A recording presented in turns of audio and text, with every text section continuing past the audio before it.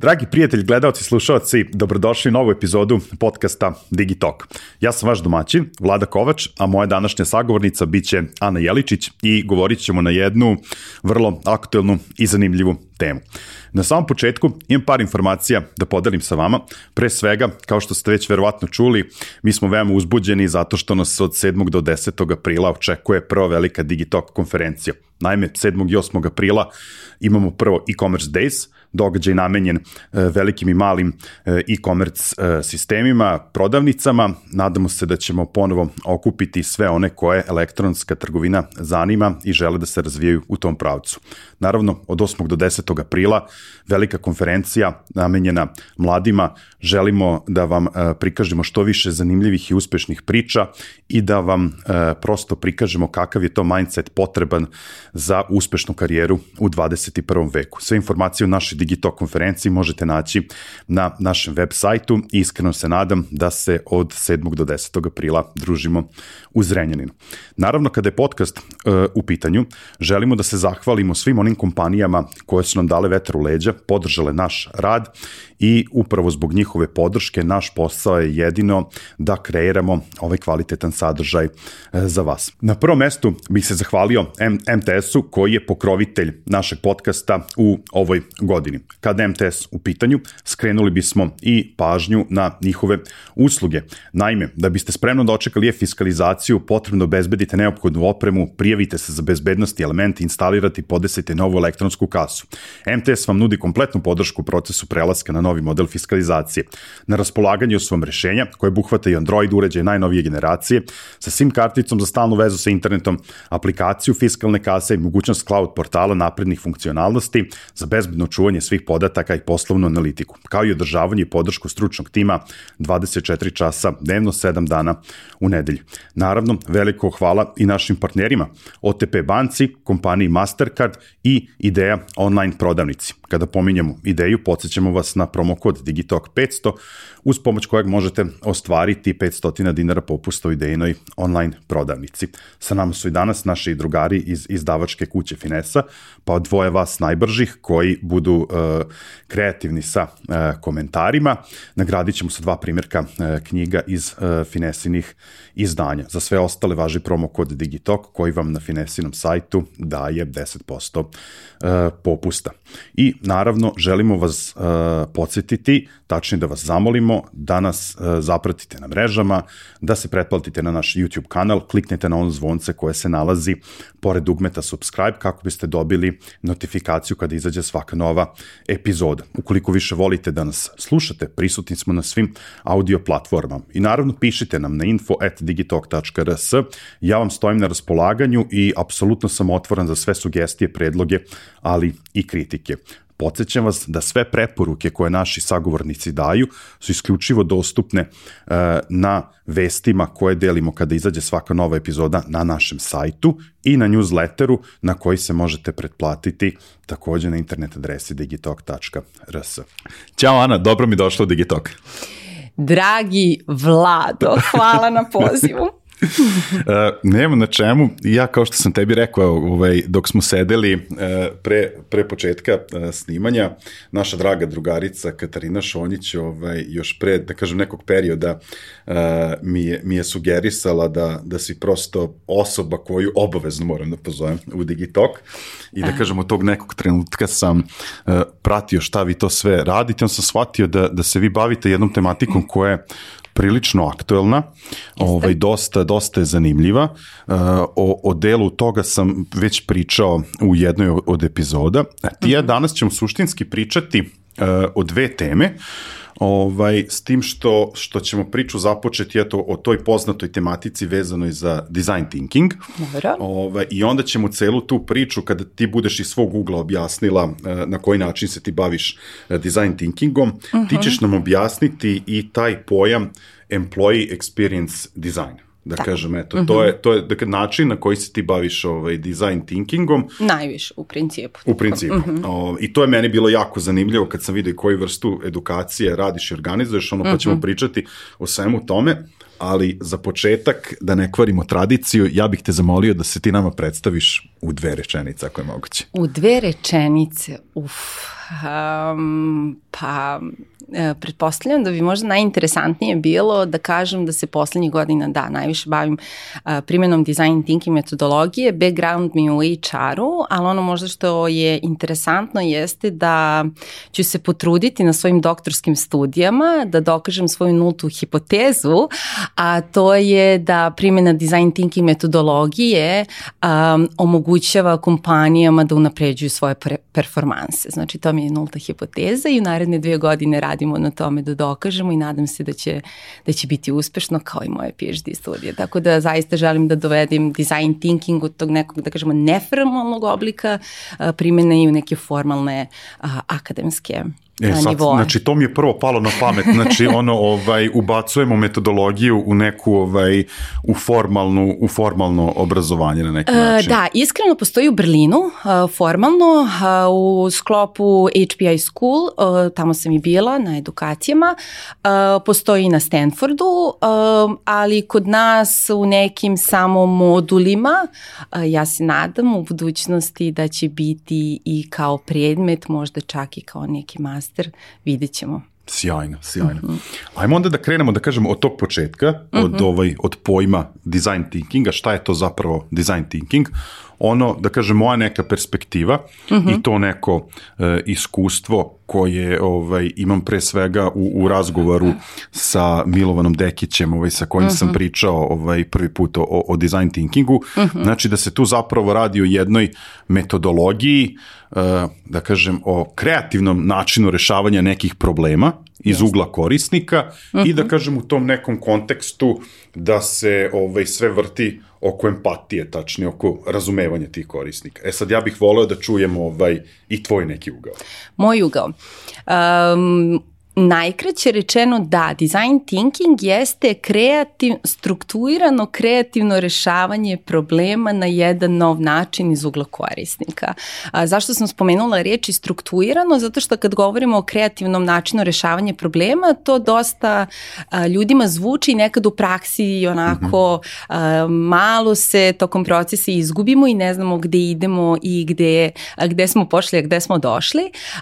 Uz primjenu ove metodologije, to je glavni feedback kada neko prođe naše edukacije ili sa nama projekat, da zapravo oni su imali neke elemente, koristili su neke stvari, ali ovo nekako, da kažemo, pristup u rešavanju problema gde su imali strukturirane, da kažemo, korake.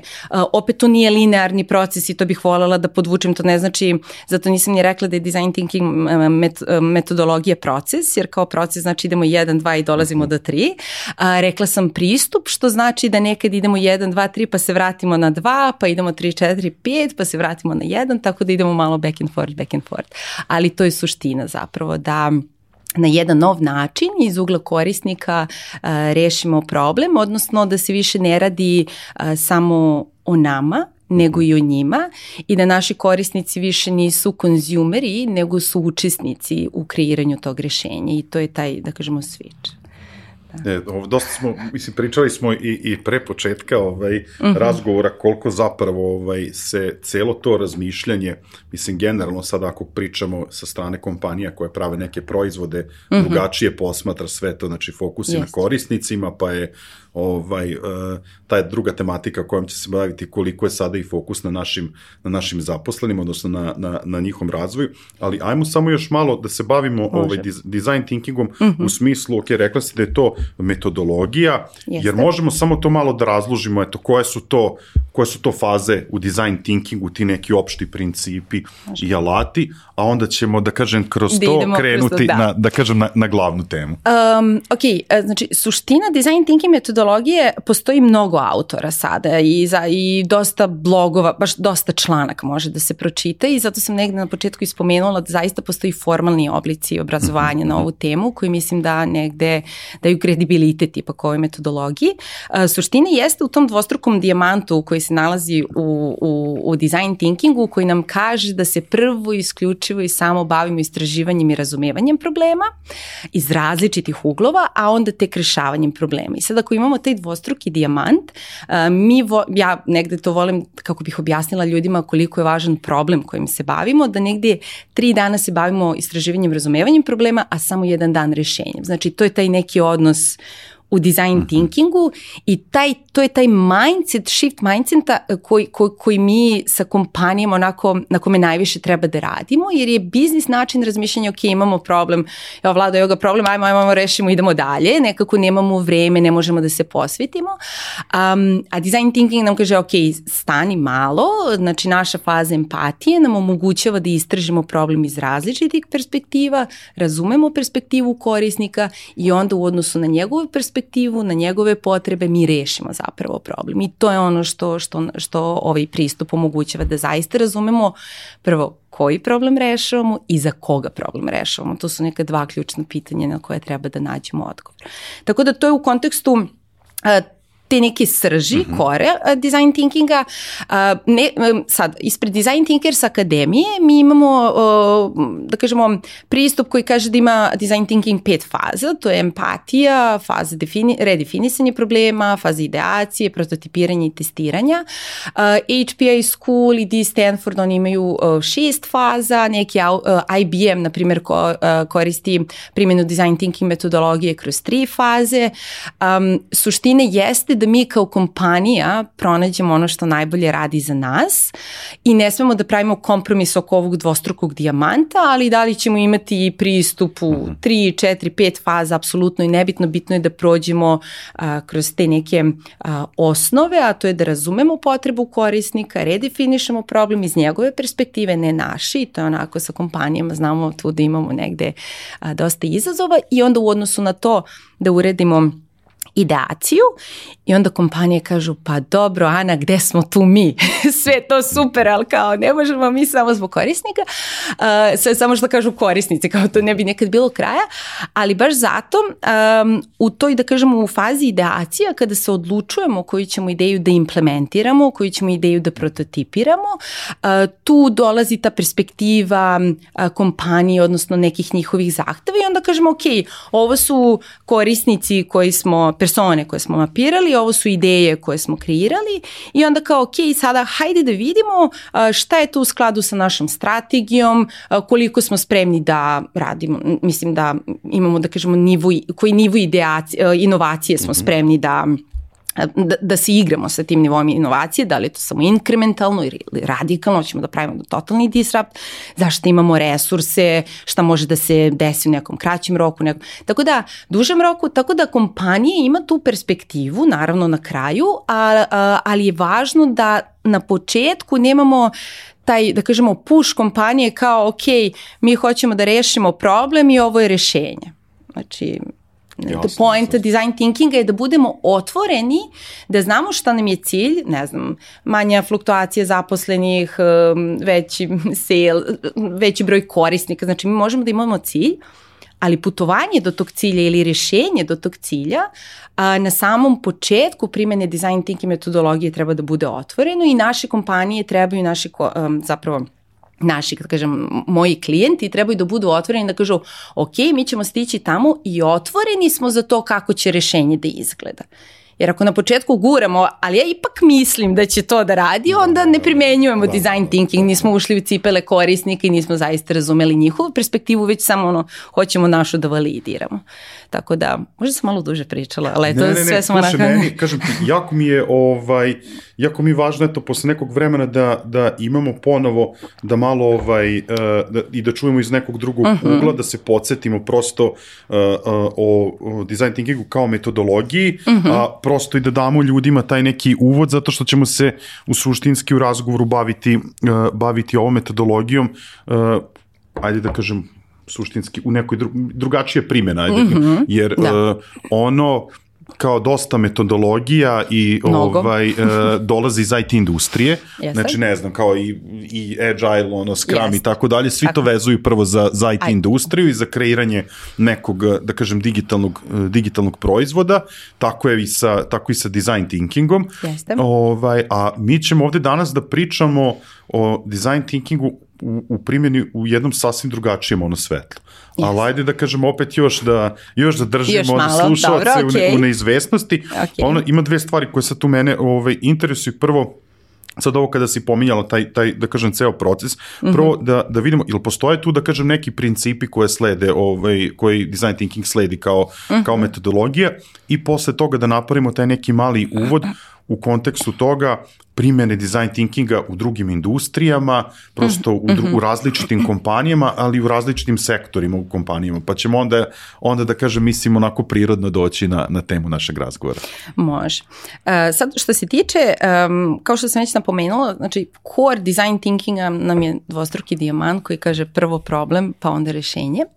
A druga stvar jeste da imamo faze kroz koje prolazimo i sada suština faze empatije jeste da mi radimo istraživanje s našim korisnicima i da čujemo šta zapravo oni kažu nama i da ih pustimo da oni pričaju svoje priče.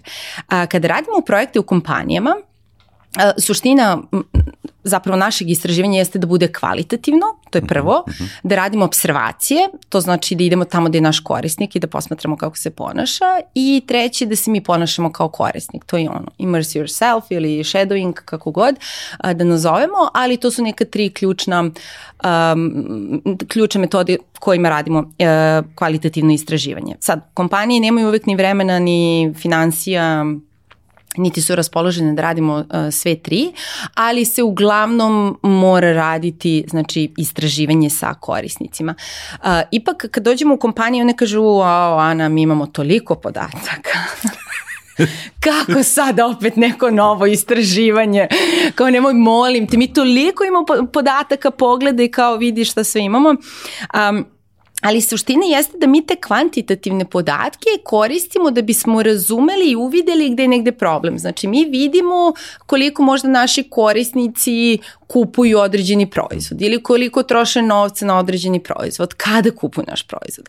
Ali suština istraživanja jeste da mi razumemo zašto oni kupuju taj proizvod ili kako iskustvo njihovo kupovine našeg proizvoda. Kad kažem proizvod, mislim i na usluge, znači korišćenja usluge, znači da li je to neka finansijska usluga ili bilo koja, ali kao to je što mi želimo, kako izgleda taj holistički pristup prema našem korisniku. Znači, ok, ja sad kao mama sa 2 dece, školom, poslom, ne znam gde ću pre, treba da odem u banku koja radi sad će banke da me ubiju do 4:30 i kao treba da stignem i onda nekako moj život se okreće oko toga, a ne oni oko mene, i onda sad neko tamo gleda, ok, ona plaća taj paket, prosto sam neki numerički broj, ali suština jeste da oni vide kako izgleda moje iskustvo odlaska u banku, nekog zašto je uopšte moram da idem u banku i tako dalje i tako dalje.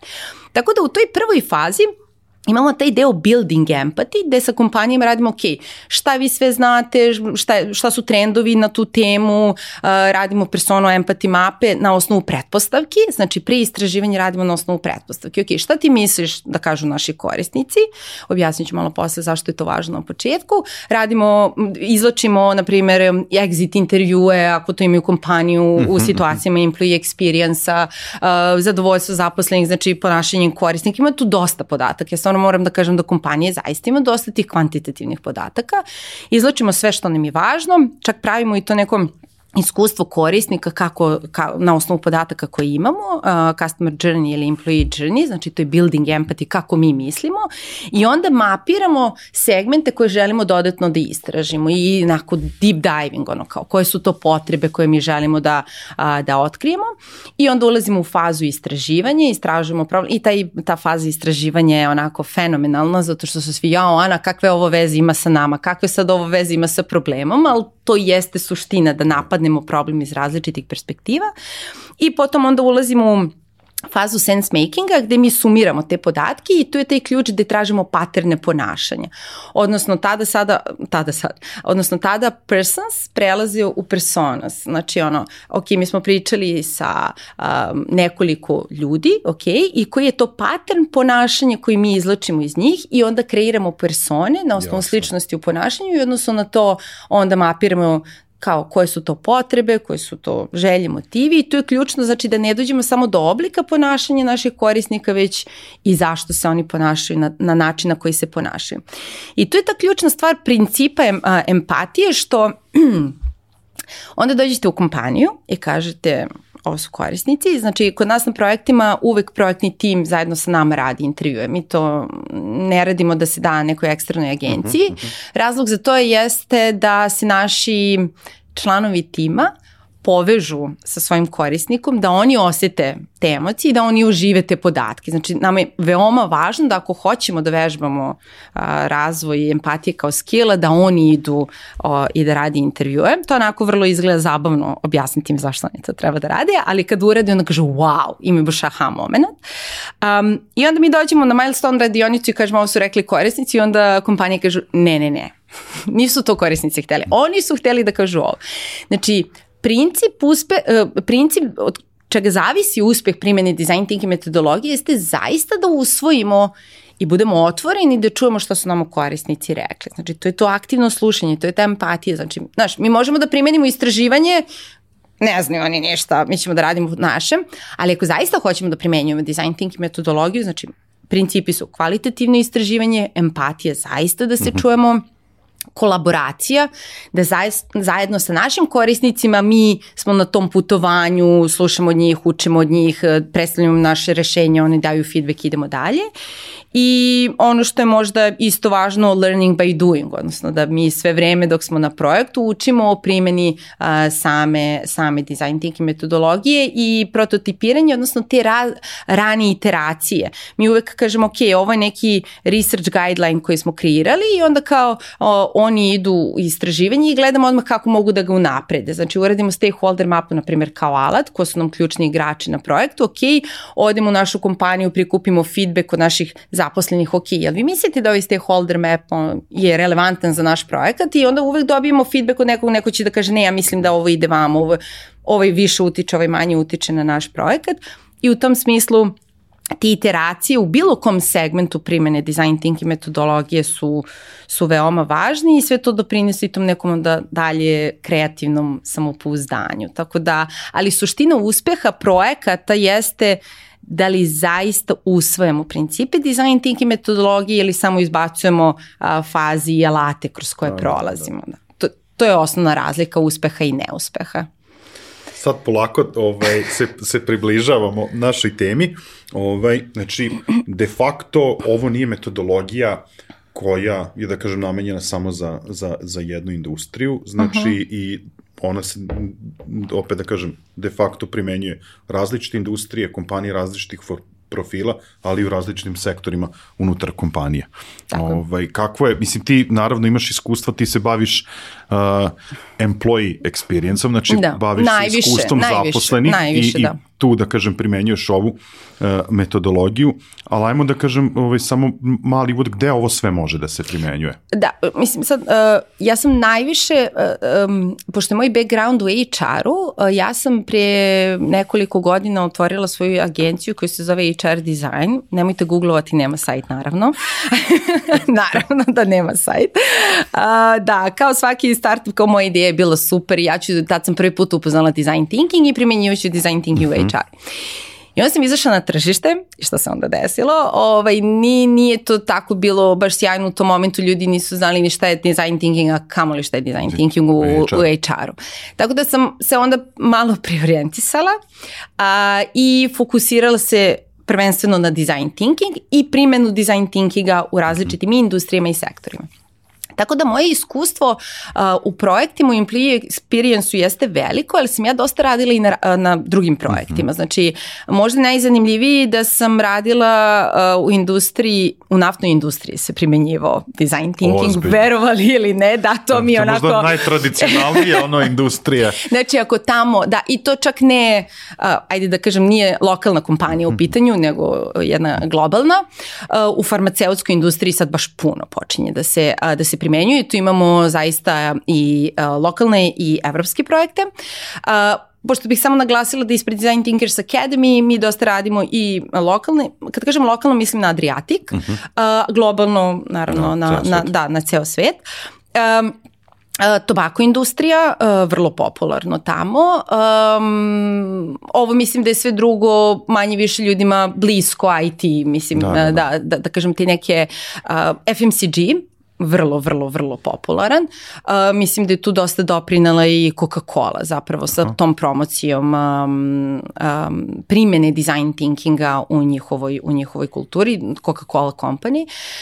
Tako da ima dosta industrija, a što se tiče sektora, meni možda najdraža ili najbliža možda jeste u ljudskim resursima. U marketingu se dosta koristi, tako što tu čak postoji taj moment, ok, vi prikupite dosta podataka, u marketingu isto ima naravno dosta podataka, pa kreativne kampanje su samo onako build up kao design thinking on the top. Znači mi imamo, ovo što sam rekla na početku, puno kvantitativnih podataka i onda s primjenu design thinking metodologije mi dolazimo do možda nekih novih kampanja, imamo tu neku strukturiranu ideaciju kako neki stari problem da rešimo na nov način. U salesu dosta se koristi, s tim da u salesu je tu razlika da li je B2B ili B2C, iskrena da budem, tu postoje onako malo razlike, IBM dosta koristi u salesu. Mislim, IBM je bukvalno organizacija koja dizajnira, tako da oni imaju u svim segmentima, ali u salesu baš dosta primenjuju. Sales, HR, marketing, product development, to je onako, naravno. Mislim, ja sam sad možda više navodila neke ovako interesantnije, nisam htjela ovim nekim. Ali vidiš sad je nešto, pošto na osnovu toga šta si prvo pomenula, pa mi je sad to malo pokrenulo razmišljanje. Prvo si pomenula naftnu industriju, pomenula si duvansku industriju, pomenula si farmaceutsku industriju. I to su možda, da kažem, industrije koje se, mislim, prvo, farmaceutska industrija se, zbog okolnosti u svetu u kojima trenutno živimo, onda kažem, jako brzo razvija i tu se stvari počinju dešavati jako brzo, neke stvari koje su trebale godinama, sada se dešavaju za par meseci. Duvanska industrija koja se opet nalazi pred užasno velikim izazovima. I prosto i oni sebe negde vide kao kompanije koje će na neki možda drugačiji način menjati svet u nekom trenutku u budućnosti, a da ne kažem naftna industrija. Oni se tek nalaze pred, da kažem, velikim izazovima i možda su upravo metodologije poput design thinkinga način da ubrzaju tu svoju transformaciju. Ono što je možda još interesantnije jeste da se u NGO sektoru jako puno koristi i u javnim politikama.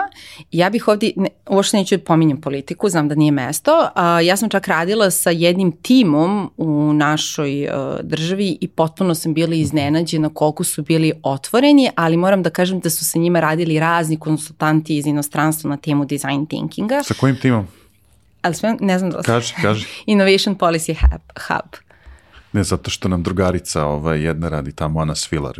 Bravo, pa sa njom, tako je. Dobro. Da. Zato u momentu si sjajno. Jeste, sa njima. Da. Znači, oni su me iznenadili koliko su otvoreni i koliko su razumeli mindset, metodologiju i principe i tačno se videlo da sa ljudima sa kojima se radi to može da se primeni, može da se promeni način razmišljanja, može, u stvari design thinking metodologija je zapravo pristup načinu rada, kako mi radimo neke stvari, odakle polazimo, kako rešavamo problemi i oni to imaju.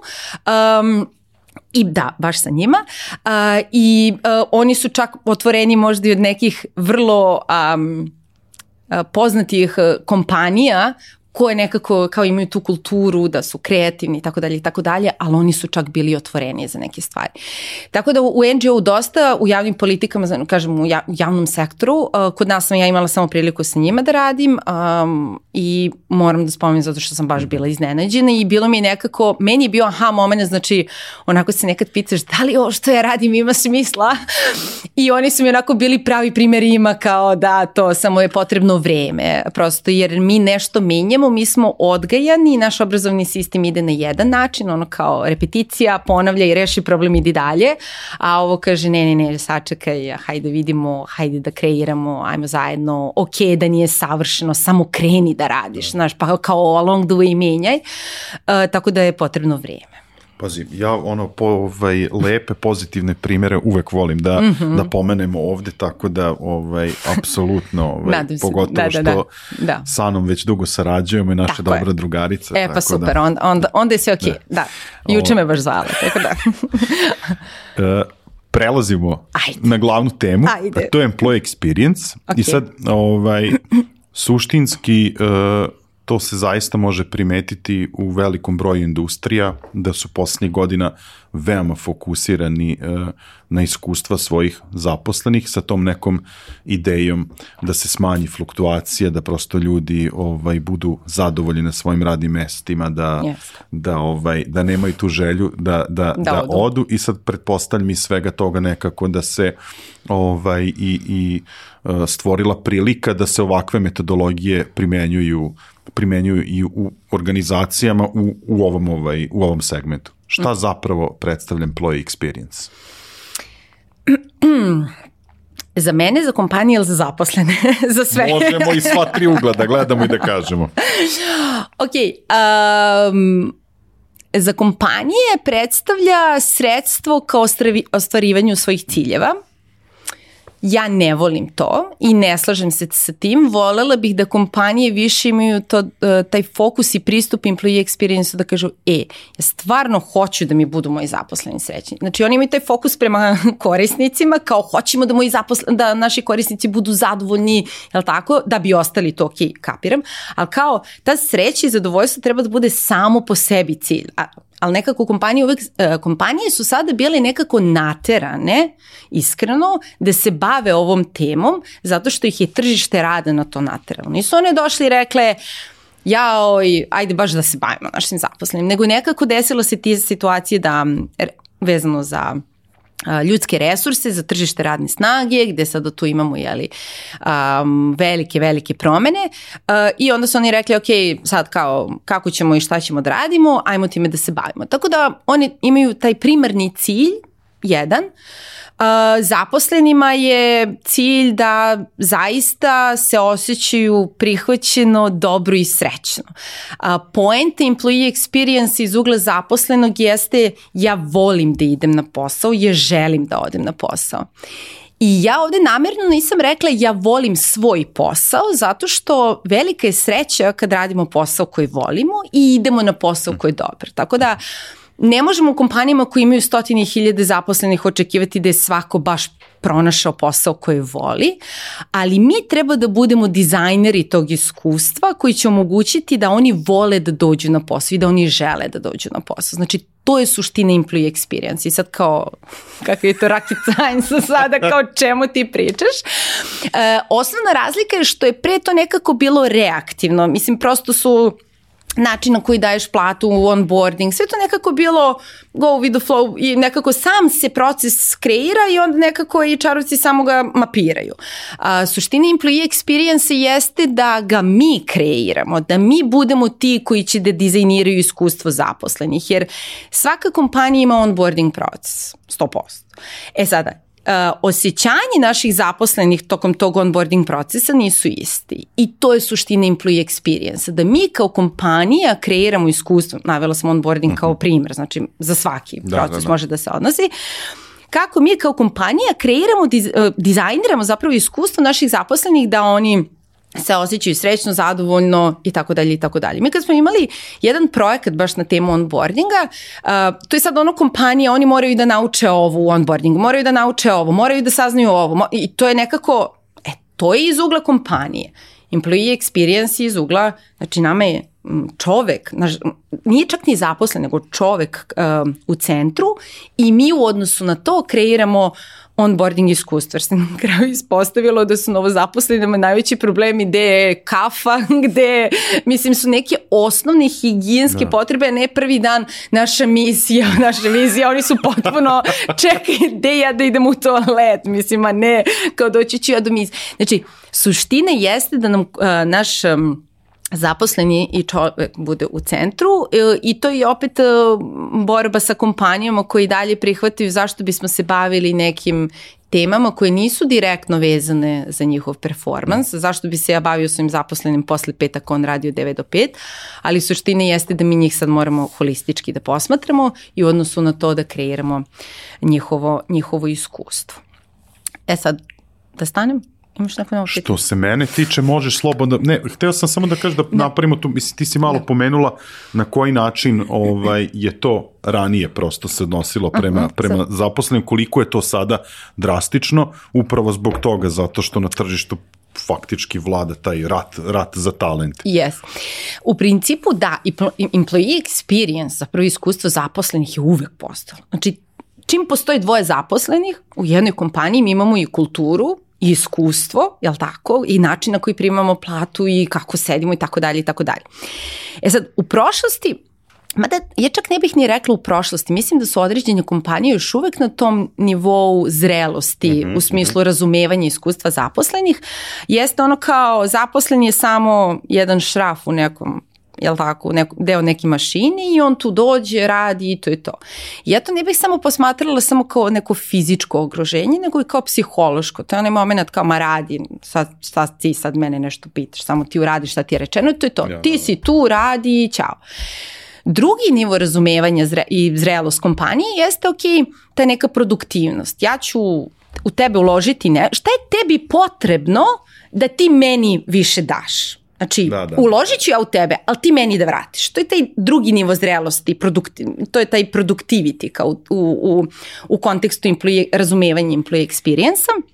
I ovdje bih navela da kompanije, na primjer, kažu mi ulažemo naše zaposlene. Ja kažem, ok, mi uradimo istraživanje i ja njih pitam, kako je vaše iskustvo? Kako vam izgleda vaš razvojni i karijerni plan? Pokušam u glavi da prevedem na srpski, onda mucam. I onda oni kažu, super, mi idemo stalno na edukacije, trening i tako dalje. I onda kad ih pitate, ok, na koje? Te sve edukacije i treninzi nisu povezani sa njihovim potrebama, nego sa unapređenjem njihovog znanja kako da koriste određene alate na poslu, da bi opet bio njihov performans bolji. Znači, ako ne koriste neki, ne znam, neki, sad opet da nekog ne softver, ako koriste, oni će ići na edukaciju kako da koriste taj softver. Oni neće ići na edukaciju možda koju su oni tražili da unapredi neku svoju drugu veštinu. Znači, da se razumemo da ulaganje u zaposlene na tom nivou, to znači, ok, ja ulažem u tebe, ali da bi opet meni bilo bolje. Ali nekako kompanije dalje to gledaju kao ulaganje u zaposlene. Sljedeći nivo je bio taj engagement o kome se mnogo pričalo poslednjih godina. Engagement se nije pokazao toliko uspešan zato što su to bili neki kratke aktivnosti, kratkoročno, kao oni booster doza. Ne možemo bez toga. Onako kratko neki efekt kao to je to. Damo random neke aktivnosti i dugoročno se nije pokazalo. To je taj neki engagement, zrelost neke kompanije. Ok, hajde da vidimo šta je tebi još to potrebno da bi ti bio zadovoljniji. Kao da se ne gleda samo to ja tebi nešto dam pa ti direktno meni, nego imate i malo indirektni moment. Zadovoljavanja, opet nadalje potreba kompanije i sada je taj deo employee experience, to je najviši nivo, da kažemo, zrelosti, razumevanja, iskustva zaposlenih, gdje je baš taj moment. Ja volim da idem na posao, ja želim da idem na posao i mi sa našim zaposlenima dizajniramo iskustvo za njih. Jer to je onaj moment i sve kao, pa kako sada to, ali kada se, na primjer, evo, samo da bismo razumeli u nekom fizičkom primjeru šta to znači, kao koliko ste uključili vaše zaposlene da napravite organizaciju stolova ili nečega, fizičkog okruženja. Znaš, ok, ja razumem, moraju da postoje neke tehničke stvari koje moramo da ispratimo, ali kao koliko su zaposleni vaši učestvovali u tome da oni kreiraju okruženje u kome će da rade, a koliko je to bilo angažujemo nekog dizajnera, arhitektu koji će napraviti najbolje, ali možda nama kao zaposlenima to nije funkcionalno. Znači, to je ta ideja, ok, to je biznis, neka perspektiva, treba da bude to, ali kao šta kažu naši zaposleni i sa njima kreiramo za njih. Jasno. I oni su centar. Jasno.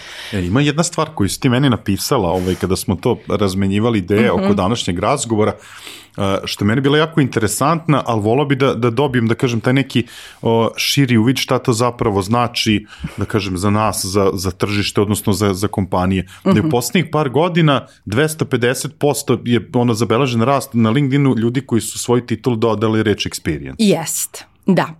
I sad je to moje pitanje kao da li su samo dodali titulu ili su zaista promenili način na koji rade u ljudskim resursima ili sad employee experience je negde, kod nekog je u ljudskim resursima, kod nekog je people operations, kod nekog je u marketingu, mislim sad ne bih ulazila u to zavisi od nekog org charta, ali da, veliki rast kompanija koje su uvidele prednosti employee experience-a i sad to imaju neki podaci u procentima, ne bih mnogo sa tim svoj štreberski gušila, ali suština jeste da sve kompanije koje su uložile u svoje zaposlene na godinu dana, u tom smislu da prema njihovim potrebama bude kreirano iskustvo, su imale veći profit za 1,5 do 2%, smanjenje fluktuacije za nekih, ne znamo, u zavisnosti od industrije do 10 do 30%. Mislim, tačno postoje sada, ali to su neki globalni podaci. Ja se nadam da ću ja na svojoj doktorskoj disertaciji pronaći lokalne. Borim se. Ali zaista postoje parametri koji ukazuju na benefite, ali to nekako, znaš, kao nije broj 1 tema. Znaš, uvijek je neki požar drugi. A onda kad ne možemo da nađemo zaposleno, onda ovo počne zaista da se shvata kao požar. Tako da to je možda negdje još uvijek zašto iako su svesni, kompanije hoće, ali još uvijek nemamo vremena, ne znamo kako.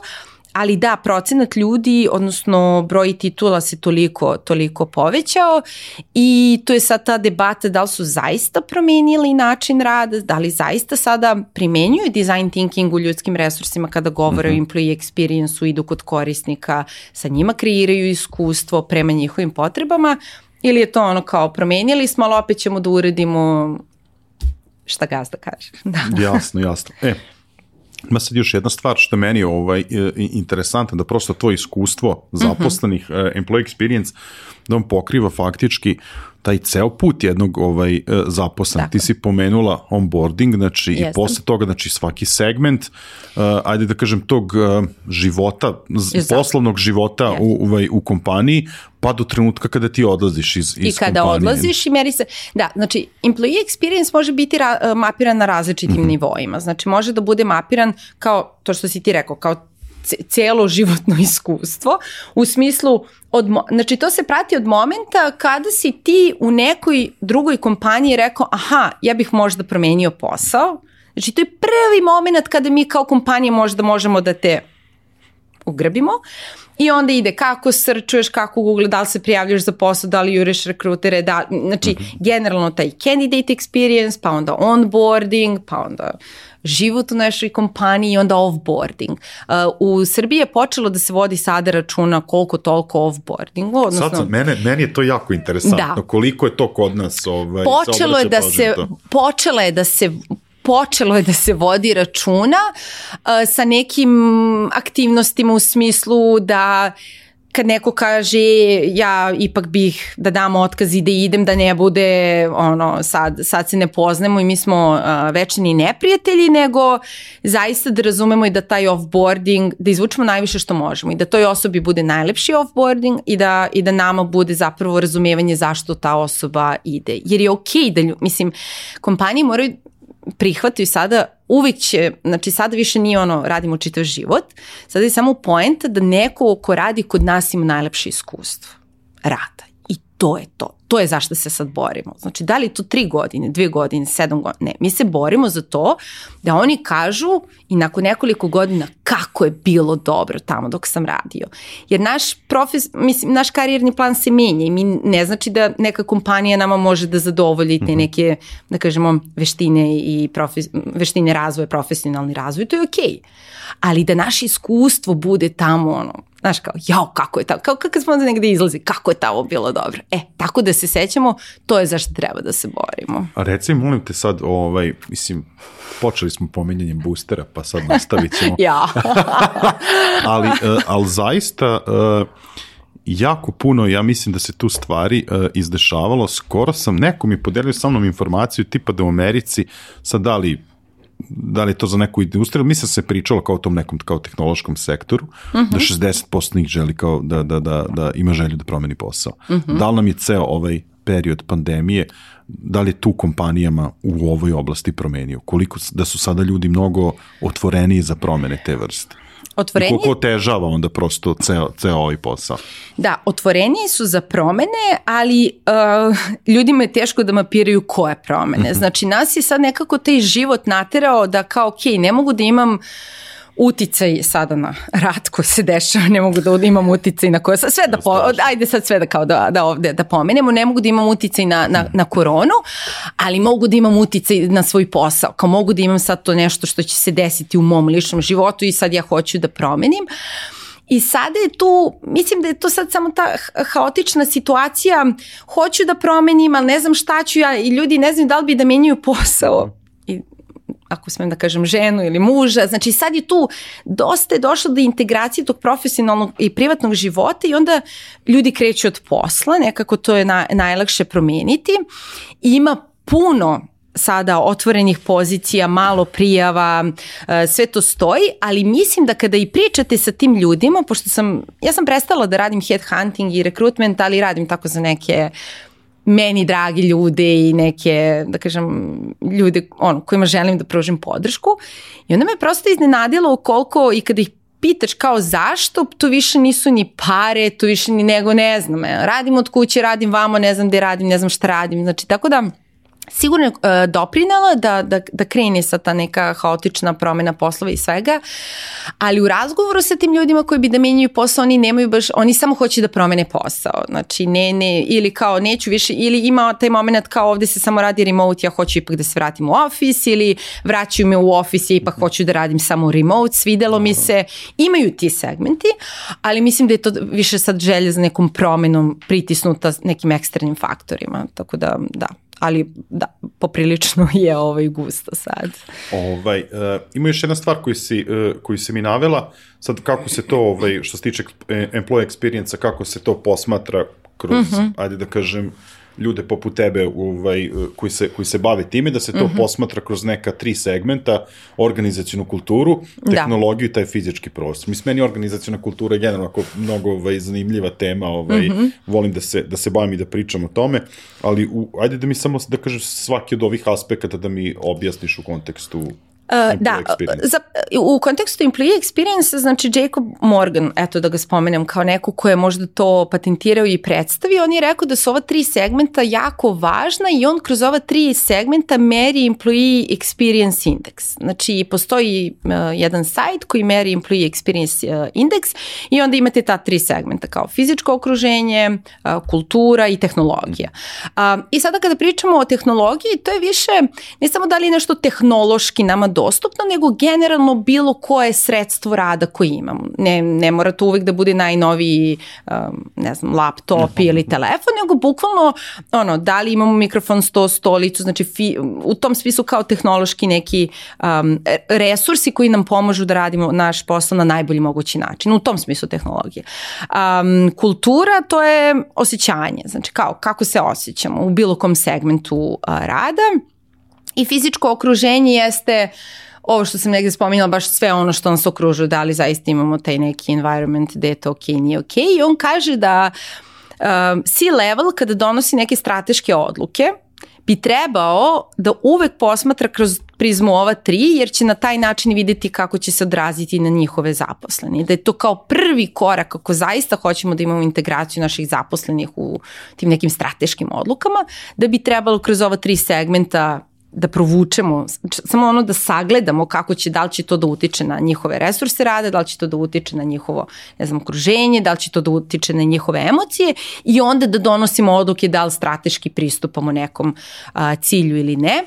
A kažem, ima taj sajt koji meri, ali opet to numerički, mene to onako malo i da opet kao gde su tu ljudi, ja stalno pitam u tim brojima kao gde su ljudi i mislim ono malo što obeshrabljuje kad vi pogledate ti indekse, to je uvek ono kao Apple, Google, mislim nije to poenta, poenta je da mi imamo najbolje iskustvo u našoj kompaniji i da mi budemo naš Apple i mi budemo naš Google i mi imamo to nešto naše i to je meni onako uvek važno, bez obzira da li imamo 4 zaposlena ili 444, kao da mi imamo naš employee experience design i kao to je point, ali to je ta vrednost koju ćemo mi ostaviti u našim zaposlenima.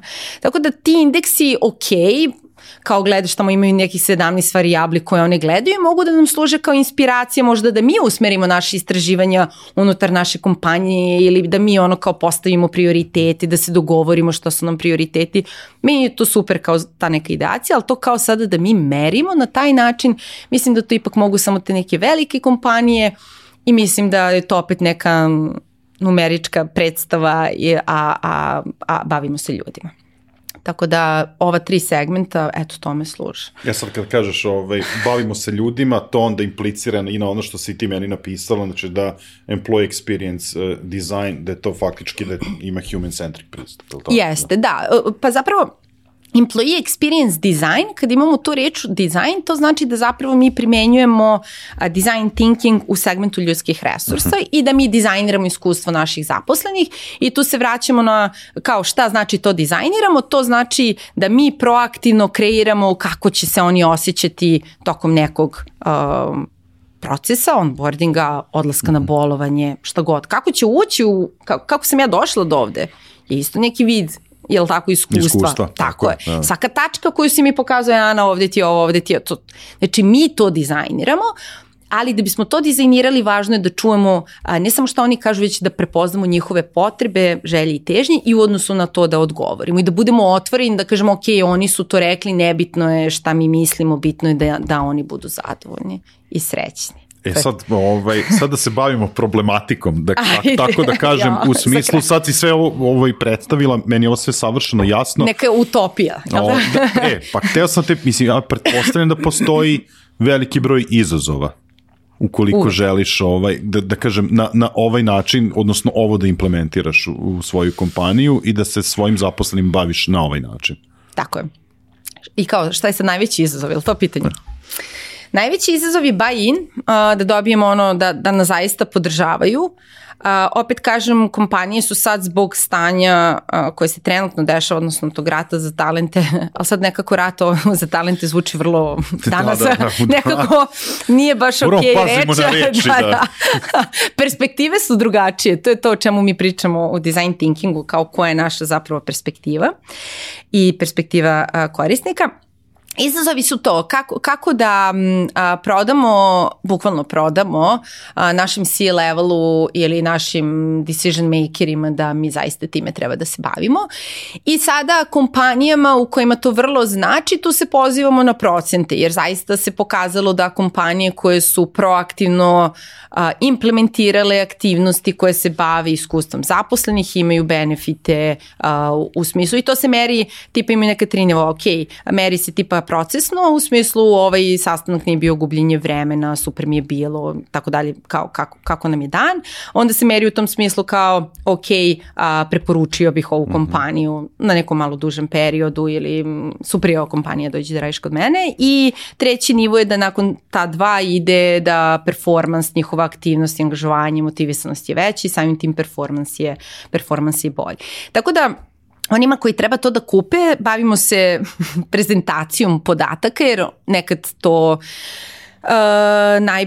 najbolje može da se razume u nekom prvom segmentu, a u segmentu implementacije Pa borimo se, ovo je idealno što bismo mi želeli da implementiramo i dođemo do nekih ideja i ovo je nešto što nam je kao long term shot, kao to je nešto što hoćemo, ali znamo da nećemo dobiti podršku za to, pa krećemo sa nekim malim aktivnostima i to je suština, da imamo male pobede u timovima koji su iz različitih sektora, jer onda oni kad odu u svoje sektore mogu dalje to da šeruju i izazovi su znači najviše to usvajanje podataka, kao nisu to oni, nije on mislio to, hteo je nešto drugo da kaže. On je rekao šta je rekao i ako je njih 10 reklo nešto vrlo slično, onda to znači to, ali mi smo imali iskustva da radimo neki projekat poprilično dugo, nekoliko meseci, ako smem da kažem, i onda bude na kraju, ali mi u tamo nekoj zemlji to radimo tako, možemo mi to samo da primenimo. Ja kažem, ako radimo design thinking ne možemo, mi ćemo ovo završiti ovako, vi posle primenjujete jer kao to ste mogli na početku da radite, što smo uopšte morali i krenuli to da radimo. Tako da najveći izazov jeste taj buy-in na početku i posle zaista to neko možda šta možemo, šta ne možemo na samom početku da uradimo, ta neka kao koliko ovo ima sad veze, zašto i taj moment da čuju. Mislim, to da čuju zaista što su rekli, da usvojimo to aktivno slušanje, mislim da to nekako najviše nam treba. Ti si mi navela još jedan primjer koji onako meni, mislim, slušamo dosta tako nekih primjera, opet se vraćam, to je nekako najvidljivije možda u IT industriji, ali možda eto možemo na osnovu tog primjera da objasnimo, da kažemo gde je tu greške, šta je zapravo taj proces, to razumevanje potreba korisnika, odnosno zaposlenika, kao koliko znate, napisala sam i koliko znate kompanije koje imaju teretane, one su zapravo prazne, znaš, prosto, tu je onda da kažem greška u tom razumevanju, odnosno neusluškivanju ili Da, pa u principu to je ovo malo pre što sam spominjala, ova 4 nivoa razumevanja employee experience i to je ovaj treći engagement, znači u jednom momentu kad je bilo kao zaposleni trebaju da budu zadovoljni, super. I onda su nekako kompanije počele da prepisuju jedne od drugih šta ko radi. I onda tako jednom bilo stoni tenis, stoni fudbal. Stoni fudbal, jes. Da, i stoni tenis, da, stoni fudbal. Da je bio i stoni tenis. Ima jedno i drugo. Sad kao čega ima više, pokušavam se setim. Znači, to je bilo, čak izezali smo se na kraju na tu temu, jel tako? Teretane, te neke stvari koje na kraju zaposlenima nisu bile toliko korisne, nego je bilo kao, to je neko rekao, negde je to radilo i ajde brže bolje mi to da uradimo. I to je zapravo ta uloga izgradnje rešenja i dizajniranja iskustva sa našim zaposlenima, gde mi krećemo od njih, jer kao oni nama kažu šta je zapravo njima potrebno. Ja sam sad radila na jednom projektu gde se ispostavilo da pošto su otišli remote da rade i rade sad od kući, radit će baš dugo od kući, neće se vraćati u ofise, veliki broj zaposlenih ima decu i shvatili su da je neodrživo, znači pošto moraju da budu kod kuće, da rade s decom od kuće. I sad su tražili kao benefit od kompanije da im kompanija plaća dnevni boravak u školi. To je, da si me čuo šta je sad moj izazov. Znači, ne plaćaš ofis, ja ne mogu da radim od kući, jako mi postaje stresno, ja moram dodatno da plaćam nešto da mi neko dodatno čuva decu, ali kao sad moj benefit, meni znači da ti meni ako ništa pokriješ barem 3 dana, 2, nebitno, ali mi pokri barem neki deo jer ja zbog tvoje odluke imam stres kod kuće. Tako da to su ti benefiti sad nekoj kompaniji, to ne znači ništa. Ne, ali kao kod tih zaposlenih je važno da mi čujemo šta je treba. I meni bi bilo potpuno fenomenalno sad pre 2 godine ti kažeš nekom, mi ćemo vam plaćati produženi dnevni boravak, bio znaš kao kakve to sad veze ima sa mnom. A sad kad uzmeš situaciju koja se promenila, njima to znači. I to je pravi benefit. Tako da... Ovo mi je tako dobar primjer. Da. Još ti imam slične izazove. Pa, da, ali to jeste, znaš, i to ne znači da će biti za 6 meseci dobar benefit, ali sada je dobar. I zato, i to je bilo isto feedback kultura kao. Znaš, kao to je bio, kao ako hoćemo da imamo zadovoljne zaposlene, moramo da imamo feedback kulturu. I feedback kultura je okej, ali je li pro forme sprovodimo ili je zaista sprovodimo? Da. Jer kao pro forme, ja sam bila u kompanijama i sad oni kao mi imamo feedback kulturu, mi radimo evaluaciju, sve. Ma imamo neke evaluacije i onda kao jednom godišnje, ne, jednom u 6 mjeseci, ja nemam pojma. Ma nešto ti to ja uđem, oni meni daju neki. Znaš, i ti kad dobiješ takve odgovore, ti shvatiš da oni nemaju taj odnos prema tome, nego je to neka proforma i kao sistem nagrađivanja. Kaže, ja uvek znam ko je nagrađen. Ja kažem, pa kako? Kaže, pa uvek časti. Razume, oni ne znaju kao sve tajne, ali kao toliko je provaljeno da se uvek zna kao pa Mica uvek časni, mislim sad mi da, ali kao, znaš, i te rečenice ti govore o kulturi, nekim iskustvima koje vaši zaposleni, to jest naši zaposleni imaju i doživljavaju i preživljavaju na kraju i u odnosu na to mi treba da odgovorimo. I nikad nije ono kao sad smo kreirali, to je to, znači mi moramo da pronađemo neki sistem. I na konto feedbacka i svega toga ja sam radila na jednom projektu, samo ću kratko, u Berlinu, gde je bio jedan startup koji je merio feedback u real time. Znači u svakom momentu si mogu da daš feedback zaposlenom. I onda smo mi išli oni su skupili neku gomilu podataka i nisu znali šta će sad sa tim. Kao imamo super podatke, ali kao sad šta sa tim, ajmo design thinking. I šta se ispostavilo? Da, kad smo otišli u kompanije koje to koriste, njihovi zaposleni su rekli da se uopšte ne osjećaju komfortno što to postoji. Zašto? Zato što ti ja se sad posveđamo i ja tebi dam odmah feedback. Ali ja sam u tom momentu toliko frustrirana. Ja nemam taj moment, da se kao sad, ajde da uradim refleksiju, da vidim šta se desilo, ili kao ti ja smo sad super imali i dam ti odmah. Znači, dosta su bili ti emocionalni feedbacki koji su bili onako, i onda su oni rekli kao, i opet mi dobijemo kao neku statistiku, kao mi nikad ne želimo da zamenimo taj razgovor sa liderom 1 na 1.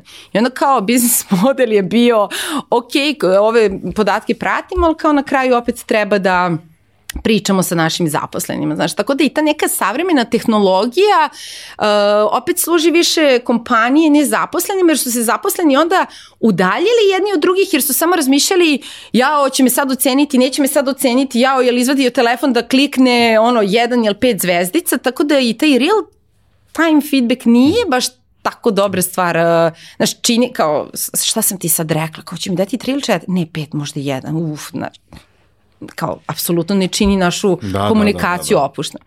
Tako da je to isto jedan primjer kako su kompanije uvele nešto, kao to je super benefit feedback, kao mi radimo na tome, na kraju se ispostavilo da zaposlenima taj način apsolutno nije prijeo.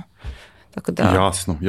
Sad, imamo za sam kraj jedno po meni pitanje sa kojim ćemo sve ovo zaokružiti i prosto da svim onima koji budu gledali, slušali ovu epizodu i da razjasnimo ko su zapravo nosioci celog tog procesa employee experience design. Znaš, da li je to HR, da li je sve na HR-u ili prosto se tu uključuju i sve ostale strukture u kompaniji? Hvala ti za ovo pitanje. Pa mi smo svi nosioci i to je jedna velika stvar koju svi moramo da razumemo.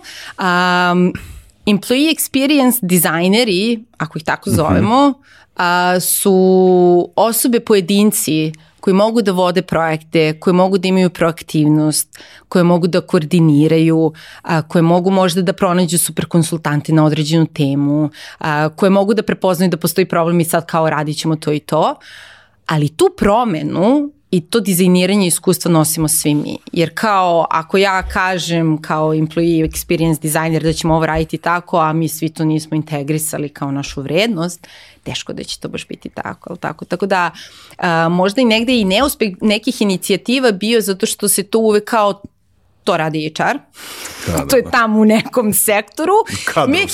Kadrovskom, da. Kao, ali to je ono, znaš, kao mi ćemo se ponašati isto, ali oni tamo će uraditi tu promenu potpuno izdvojeno, ali mi ćemo ostati isto, znaš kao. Tako da je ta kolaboracija i to mi zajedno je vrlo, vrlo važna stvar i veoma važan princip u design thinkingu, tako da Hvala ti na tom i time bi baš želela i da završim da zapravo employee experience design i employee experience zaista to iskustvo koje kreiramo i dizajniramo u svakom od nas, u kompaniji u kojoj smo. Jo, sjajno. Ja moram nešto sad ovako na kraju da ti kažem, ja zaista uživam u razgovoru sa sagovornicima za koje se posle ono bukvalno 3 minuta razgovor vidi koliko su oni pasionirani u tom poslu. To mi je prosto jako veliko zadovoljstvo pričati sa takvim ljudima i to se kod tebe baš se odmah videlo, tako da ne sumnjam da si ti mnogo uspešna, šta je, da kažem, još neki dodatni bonus što si ti zapravo isto kao i većina mojih sagovornika neko ko je veoma posvećen edukaciji. Tako da to je posebno neko zadovoljstvo što ti svoje znanje i iskustvo već duže vreme deliš sa drugima. Tako da i u tom kontekstu moram da zaključimo ovu epizodu, ono što svakoga pitam na kraju, ti si zaista bila vredna, čak si fizički donela ovde ovako veliku količinu knjiga. Ja sam štreber, da. Ukoliko na samom kraju želiš nekome nešto da preporučiš što se tiče ove tematike, ukoliko želi da se usavršava, možeš pomenuti naravno i vašu akademiju, mi ćemo to sve ostaviti link u opisu epizode. Ono što sad, da kažem, možeš da kažeš, da poručiš ljudima koje zanima tematika koje smo danas pričali, a mi ćemo svakako sve ove knjige koje si ti ovde kod nas donela, mi ćemo sve popisati, ti si nam obećala da će nam napisati koja je za koju oblast. Ovo mora da se snimi da sam obećala da bih poslala, dobro, Pa moram ja taktički da igram malo, a mi ćemo naravno i linkovati sve knjige da onima koji to bude interesantno da mogu lakše da ih pronađe online. Da, mislim, ovde opet bih gledam knjigu Design Thinking od Milovana i Marka, tako da verujem da su svi sad već pročitali tu knjigu. Ja ću dati preporuke, ja ne znam baš sve autore i ne bih se sad gađala sa imenima autora, naravno, ali suština jeste da ima dosta lijepih knjiga na temu design thinkinga koji su kao design thinking toolbox i koji onako lijepo vizualno predstavljaju kako možemo to da radimo u našim kompanijama. A što se tiče employee experience-a, nažalost, ja sam pisala neke i radove za svoje studije i slično, tu je onako tanka literatura naučna još uvek, ali nešto sa čime se ja vodim jeste Employee Experience Advantage i Employee Experience by Design. To su neke dve knjige koje onako za početak mogu da pomognu onako da se otvori ta tema i da možda neko ko prvi put se susreće sa ovom terminologijom vidi zapravo o čemu se tu radi. A ostale knjige vezano za organizacioni dizajn, kako da dizajnirate organizaciju, koje će da dizajnira i sve ćemo imati u linku u profilu, to su neki onako malo za naprednije ko voli da čita, pa eto, ja ću vrlo rado podeliti moju naučnu literaturu. Ja, sjajno.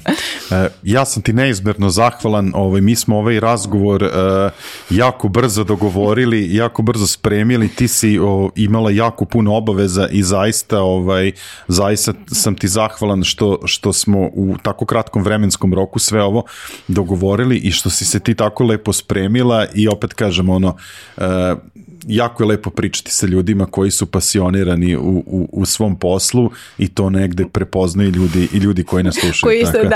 Koji su isti takvi kao ti, znaš, kao mi.